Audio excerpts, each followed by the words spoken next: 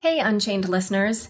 As you know, it's hard keeping up with the fast-paced world of crypto, so we've got just the thing for you. Subscribe to our free Unchained daily newsletter at unchainedcrypto.substack.com. You'll get the latest crypto news and original articles from our reporters, as well as summaries of other happenings and bullet points, plus our meme of the day, all curated and written by our amazing team. It's still your no-hype resource for all things crypto, just in newsletter form. Sign up at unchainedcrypto.substack.com. Again, the URL is unchainedcrypto.substack.com. Hi, everyone. Welcome to Unconfirmed, the show that reveals how the marquee names in crypto are reacting to the week's top headlines and gets the inside scoop on what they see on the horizon. I'm your host, Laura Shin, a journalist with over 2 decades of experience. I started covering crypto 5 years ago, and as a senior editor at Forbes, was the first mainstream media reporter to cover cryptocurrency full-time. Unchained and Unconfirmed are now published as videos. If you're not yet subscribed to the Unchained YouTube channel, head to youtube.com/c/Unchained podcast and subscribe today. Need cash but don't want to sell your crypto?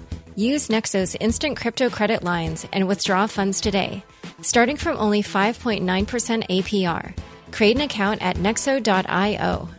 Crypto.com is waiving the 3.5% credit card fee for all crypto purchases. Download the Crypto.com app today. Today's guest is me. I won't be doing our regularly scheduled programming because at the time when I would normally be recording an episode tied to this week's news, I will instead be on vacation. Still, I got a bunch of interesting questions from you all on Twitter, and some of these questions actually give you a behind-the-scenes look at how I work and how the show works, so I think it will be interesting for all of you. First question is from Ayalin Osorio. Hopefully I'm not getting the pronunciation of that name too wrong. And she asks, what was your process for learning about crypto? Did you have a specific approach or resources? It can be daunting to learn about crypto at the beginning, like myself and my circle. So I probably have an advantage that a lot of everyday people do not have when it comes to learning about crypto. And that is the fact that simply because I am a journalist, and especially when I began, I was writing for Forbes. So that gave me license to just email people and say, hey, writing an article for Forbes, can I talk to you? And that allowed me to learn a lot from the people that were working very directly with these cryptocurrencies, with this technology, and were really in the thick of things and had a true technical understanding. And so I remember one of the very first interviews I did with Devin Gundry of Chain back in the day in 2015. He really opened my eyes to the potential that Bitcoin had and how Bitcoin works and why it was such a big deal. And it just really was a pivotal moment for me to get myself fascinated and send me down the rabbit hole, essentially. And so after that, I just started meeting more of the different people that were involved in this. And like I said, was able to simply call them up and ask them questions. However, at the time, there was also I don't even remember what it was, but it was something that DCG, I believe, put together where it was like some course about Bitcoin or blockchain technology, or I don't even remember. And I remember, however, that I decided to go through some of these modules. And, you know, it's one of those things where this isn't even going to be helpful for you right now because this is 5 years later and everything's so different. But I even remember at that time, and this is no knock on DCG, but just feeling like there was something missing. You know, I feel like in a way the technology was actually so new at that point that having maybe a codified course like that was even difficult for them to pull together because everybody was still sort of learning about what the technology was and how it could be used and what was going to happen with it. So, you know, right now in 2020, there's so many more resources. There's really amazing publications. Probably the most well-known ones are CoinDesk and The Block. And I know a lot of people read those regularly, as do I. There's some other good ones like Decrypt, which I know a lot of people read as well. And frankly, also a lot of the Medium posts and blog posts and tweet storms that the different industry players put out are just a gold mine, frankly. I learned so much from them, and I still learn a lot by talking to people directly to find out kind of what's going on, where things are headed.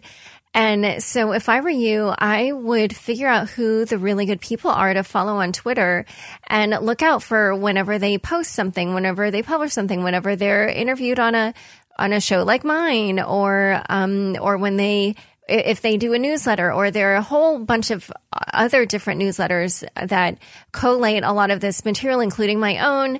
And so I just figure, if you find who the good people to follow are, or what the good media resources are, then you should be covered, and you will definitely be covered in a better way than I was all the way back in 2015.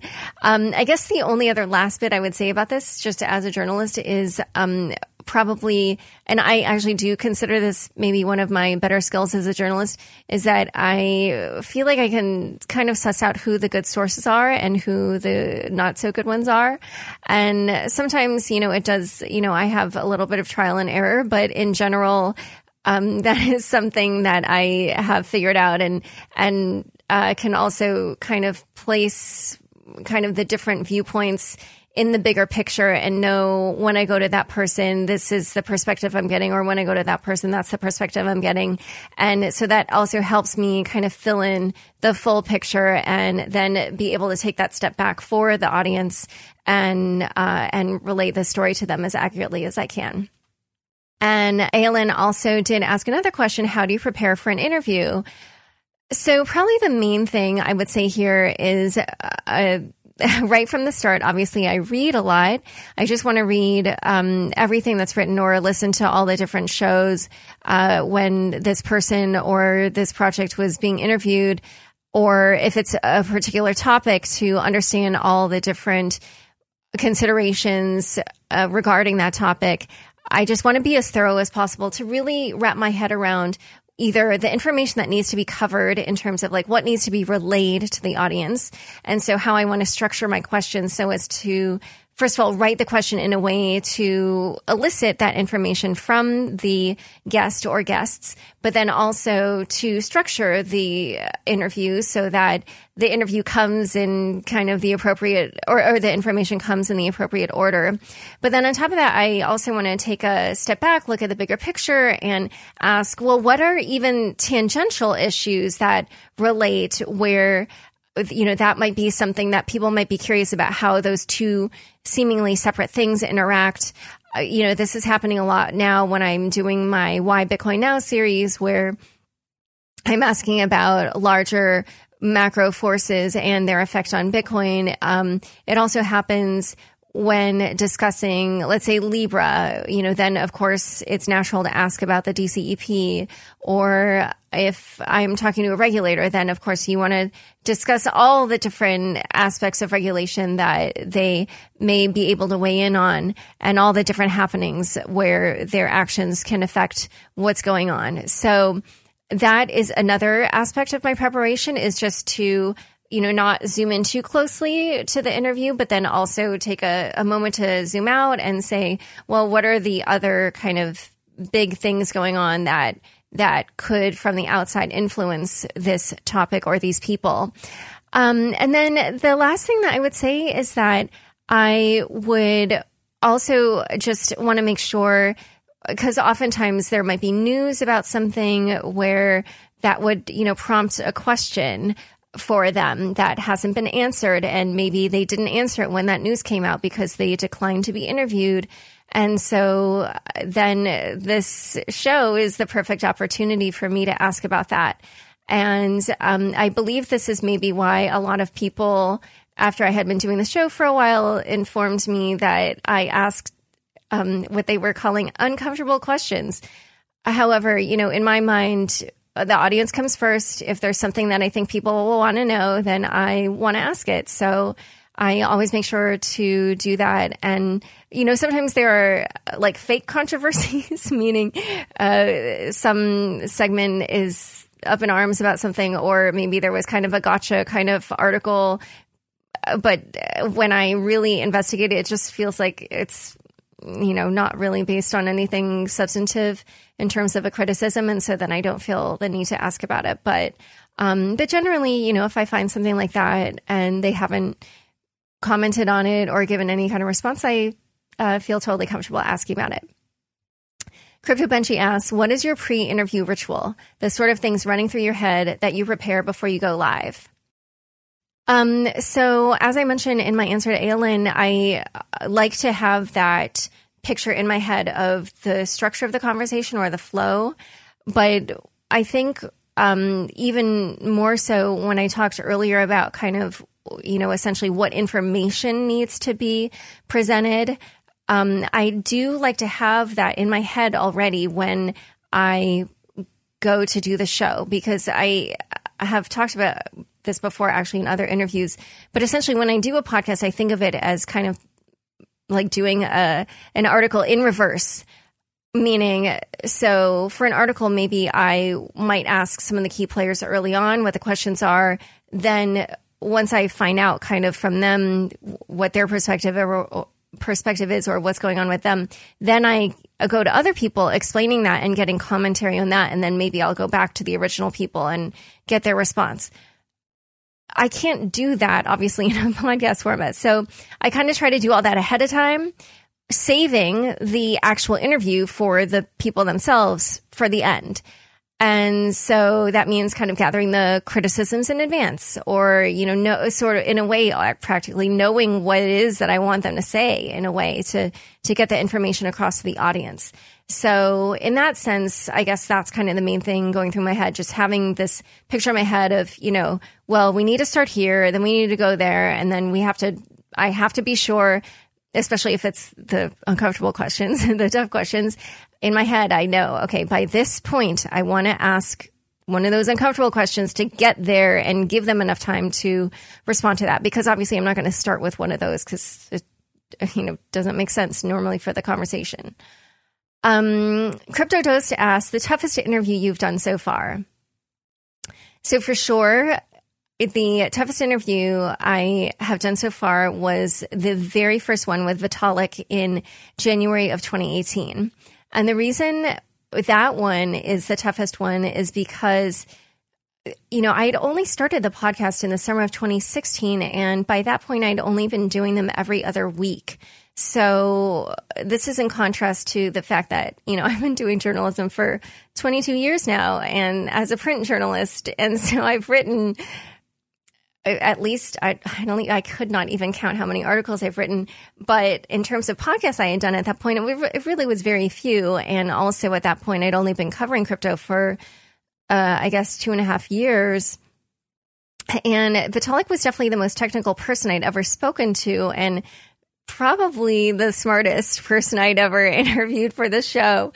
So I remember going in just not really knowing what to expect from him because he was sort of this like outsized figure in my head. However, now when I interview him, I know so much more about Ethereum. I know him much better as a person. I've interviewed him a lot of times now, and I just have a better grasp on what all the issues are. And even though I'm not the world's most technical person, I still feel that with my knowledge, I can figure out kind of what are the questions that I can ask in a way that my audience can understand and still get some technical understanding, or if not exactly technical, kind of like at least at a high level, what's going on or how the different changes in Ethereum will affect them or affect the system.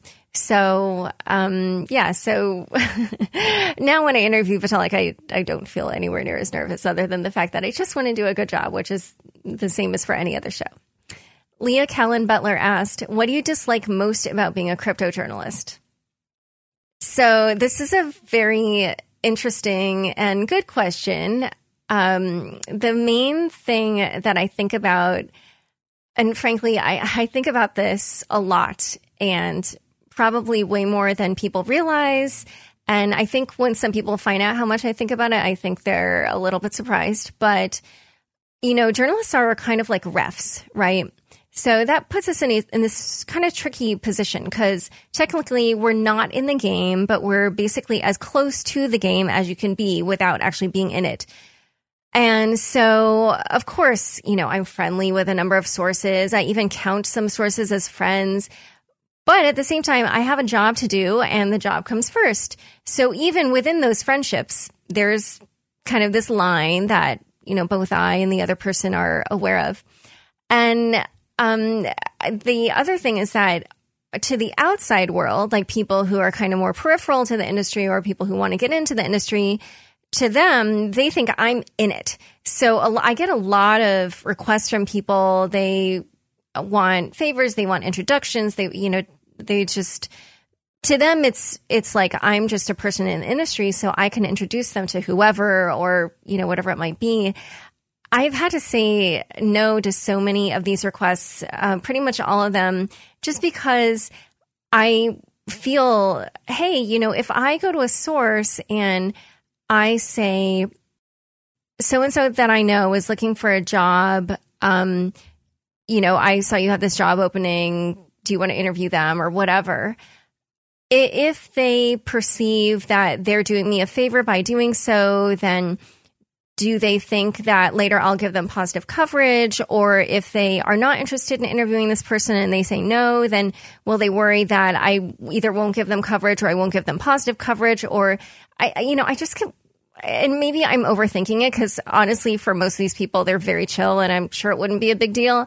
But it's just something that I think about. And so because I don't want to blur any lines, I tend to always just say no to any of these kinds of requests. And that, of course, makes me feel bad doing so. And it's a little bit awkward to explain because the vast majority of people in different business positions, of course, they would do that. And it's just, in the world of journalism, I do feel like there are certain rules for me. And like I said, I might be more strict than the average person. I don't know. It's just, I maybe feel like being cautious is probably better than playing looser with these rules. And so that's why I've tended to just say, you know what, I'm just going to have a blanket rule about this and frankly, just say no whenever it happens. I will, however, say that there are times when I've done that and I do really feel that the person does take it more personally and it does maybe dampen that relationship a little bit. And that makes me feel that, I probably need to do a better job of explaining just all the different ways in which, as a journalist, I really don't feel that I can be too involved or that I can ask people in the industry anything. And then the only other thing which is related, and I did actually start the answer by talking about this, is just that, there have also been times because I did mention earlier that, of course, I'm friendly with a lot of sources. It's very common, like if we're doing an interview or whatever, and we're meeting in person pre-pandemic, that of course we would chat a little bit and talk, about how things were going for us or whatever it might be. However, even then, if they come on my show, then they are the guest and my audience comes first. And therefore that means that no questions are out of bounds.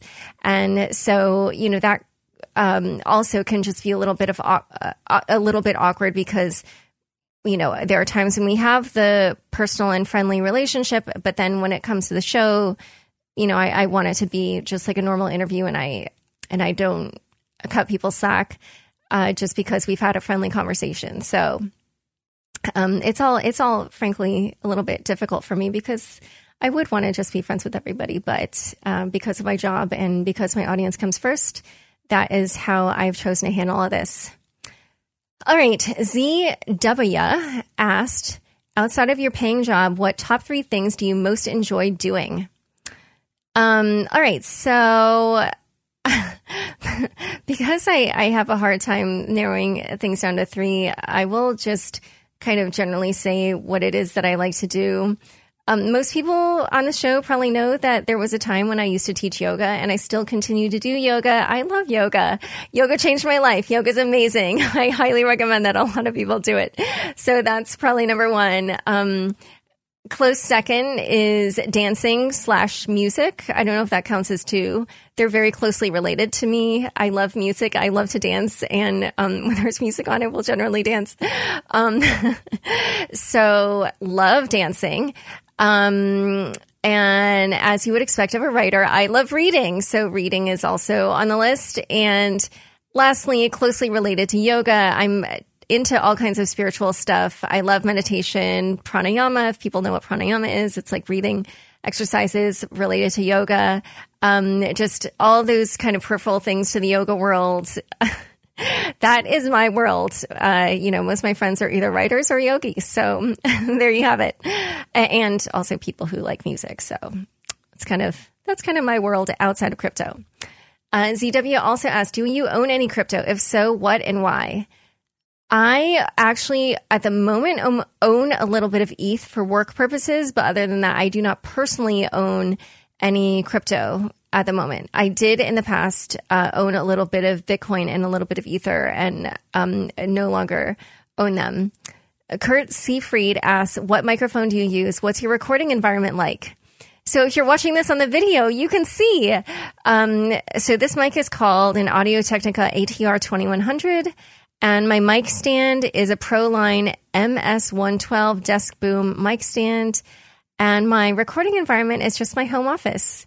And for those of you who've been watching on video, you may also have noticed that in recent episodes, I seem to have changed environments. And the reason is because, yes, I moved.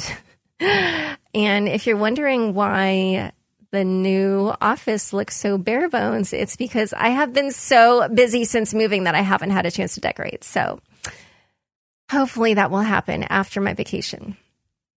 Paul Rosado asks, what is the storyline of your book and when will it be published? So the storyline of my book is about Ethereum, and I'm not going to say more about it than what I just said. However, it will be published next year in 2021. So I will keep you all posted. If you listen to the shows regularly, there is no way you will miss me talking about my book, because I will definitely be doing that when that comes out. And let's see. Camilla McFarland asked me to list the top 5 leaders I've interviewed from a vision, integrity, intelligence, and capability standpoint. And then she said, asked differently, if talent and leadership alone were the only indicator by which you could bet on the future of crypto projects, where would you put your money? So when I saw this question, my mind immediately went to the early Coinbase crew. Maybe that's simply because I've known them for so long. I've been interviewing them since 2015. And I think also part of it is because out of all the startups from that time, I mean, there's so many good startups from that time, but the Coinbase people really very early on had a particular vision and really stuck with it at a time when the industry was trending in another direction, which was pretty interesting because for me as a journalist, I was like, they've got it all wrong. Can't they see where everything is going? Like, what are they doing? They don't know what they're doing. And yeah, later I was like, oh, I was the one who was wrong.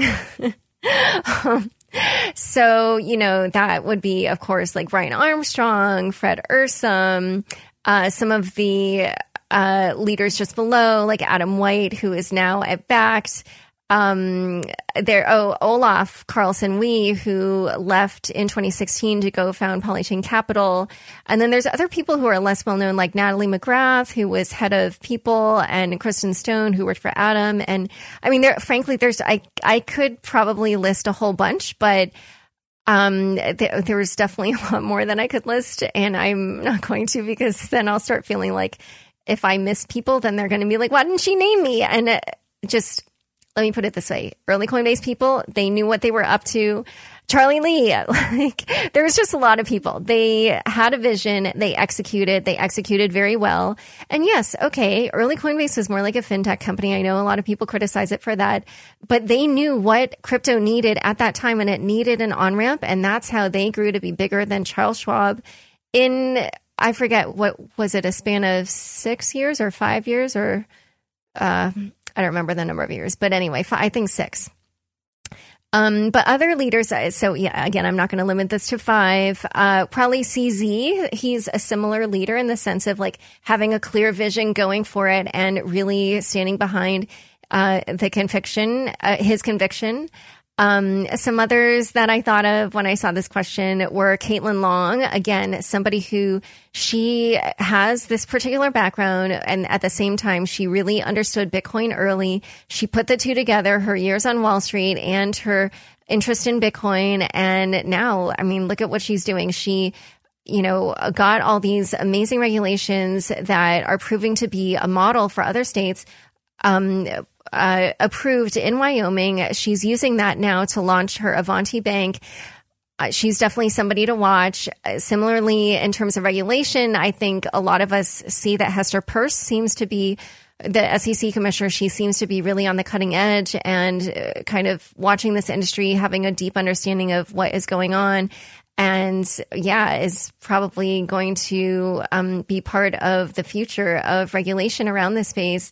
Similarly to her, another regulator who really seems to understand things is Chris Giancarlo, the former commissioner, chairman of the CFTC. And he's now pursuing his digital dollar project, which I've definitely got my eye on. He's been on the show.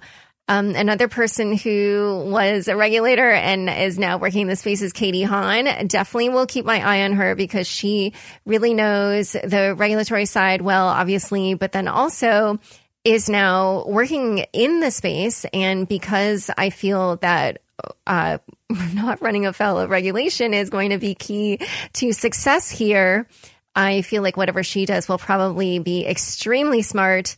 And just to give a few other shout outs, I would say Robert Leshner is somebody else who came to mind because of how we saw Compound take the liquidity mining / yield farming thing to a new level. I guess Kane Warwick also deserves a mention there because Synthetics was the first crypto network to really implement that.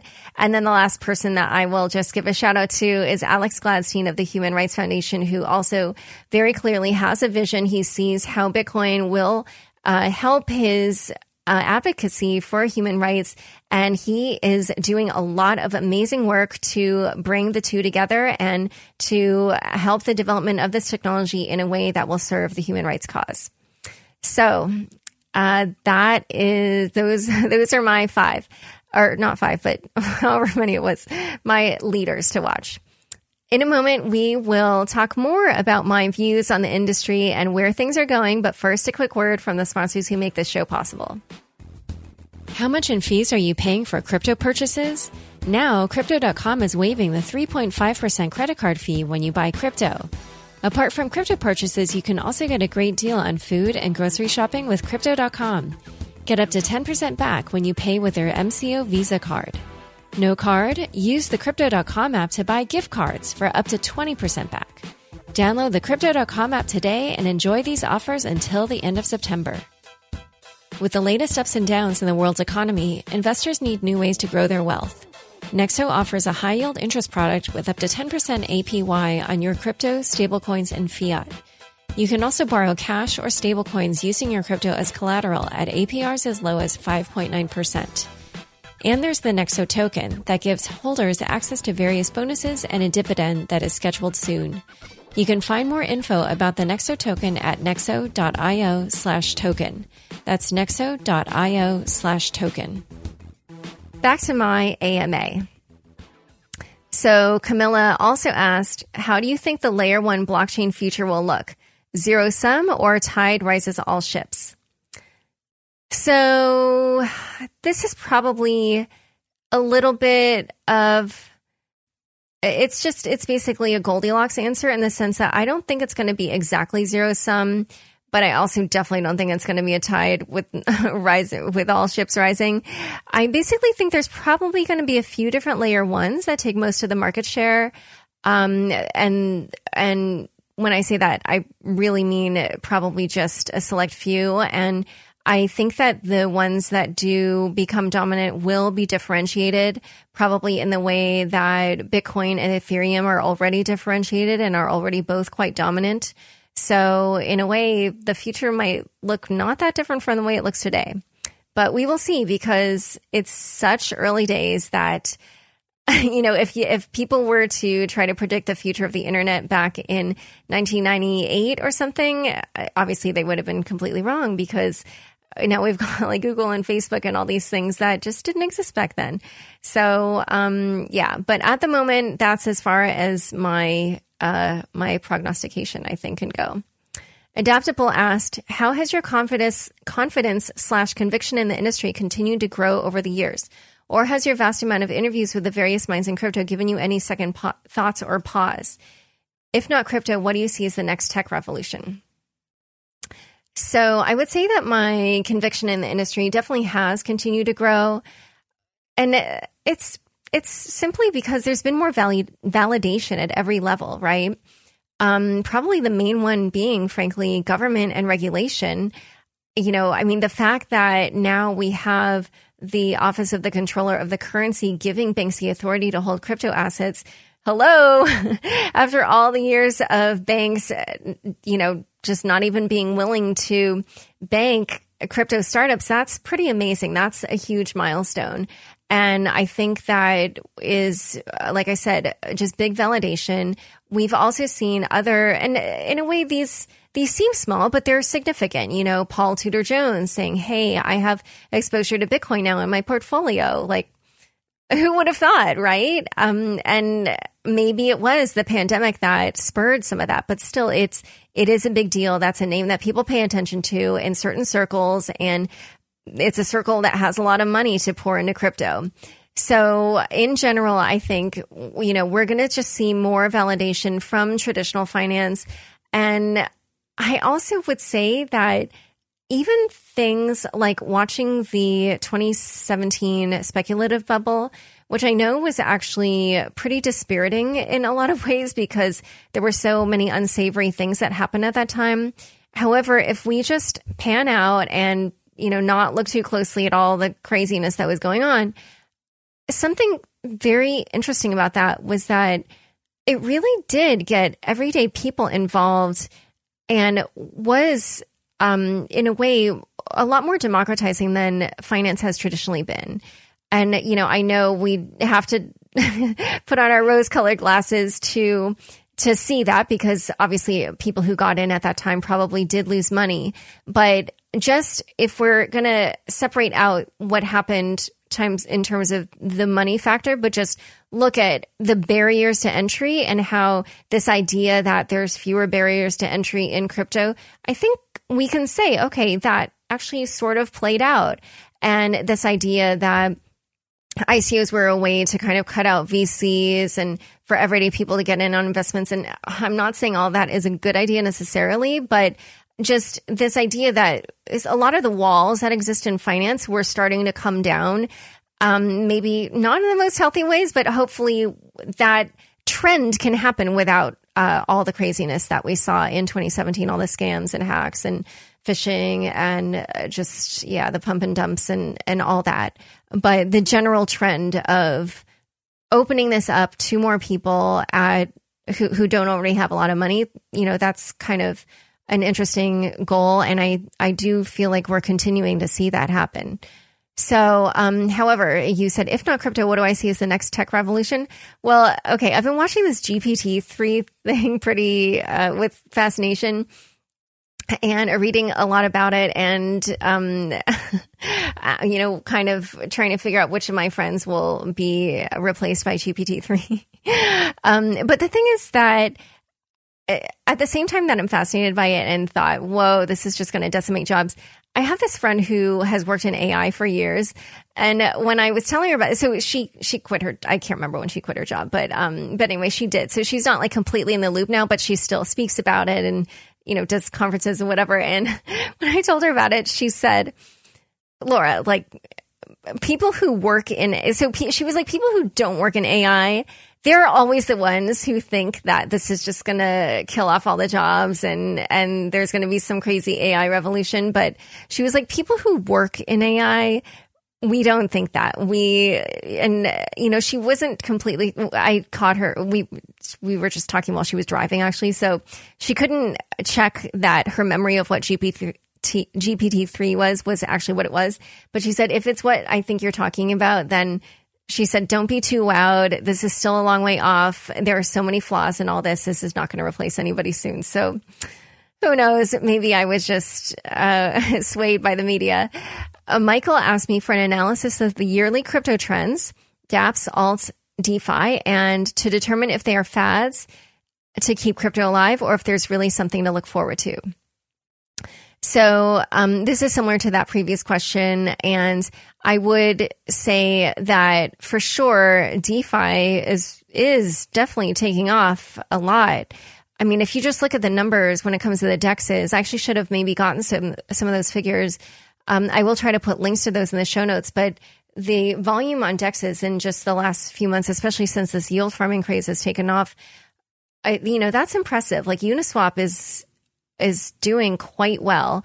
And I know they just raised money. I would not be surprised if they come out with a token because just the volumes they're doing, I mean, like the fees they're collecting already, it's healthy. They are, doing really quite well. There's a lot of demand for volume on these different automated market makers, frankly. So I expect to continue to see that go. I mean, even if we just look at what happened with the whole YAM fiasco, that, again, it came out of nowhere. It grew really quickly. I mean, it was like the Dow, except instead of taking months to go through, it only took a few days. But, I'm not saying that that everything going on in that world is good because, we've seen so many exploits and hacks and just probably unnecessarily unsafe activity. But I do think that there is something there and that we will continue to see that space grow and see more people get interested in it. And the other thing is I do think that Ethereum 2.0 is, when it switches to proof of stake and staking becomes a much bigger thing, I think that will generate a lot of interest as well. So, so we'll keep watching those trends and I will have more people on the show to discuss those things. But that's where, I think things are going. And then you also asked if there's a bright future. And I would say, so as I mentioned before, I do think things will continue to grow. However, in terms of bright, let's say it's cloudy because I imagine it's going to be filled with a lot of scams and hacks and phishing and theft and everything that we've seen so far. And so people, be careful. That's what I would say. Be careful for the safety of your money, for your own security, and don't be greedy. Just be thoughtful and, remember that this is all very experimental. But that's, just even right now when things are still small and it's not crazy yet, I still feel like I'm seeing so many of these little scams and stuff. And I myself, I'm getting a lot of imposters trying to trick my friends and stuff. So be wary. Kev asked, how relevant are fundamentals in the upcoming bull cycle? I think that this is probably the answer in every single bull cycle.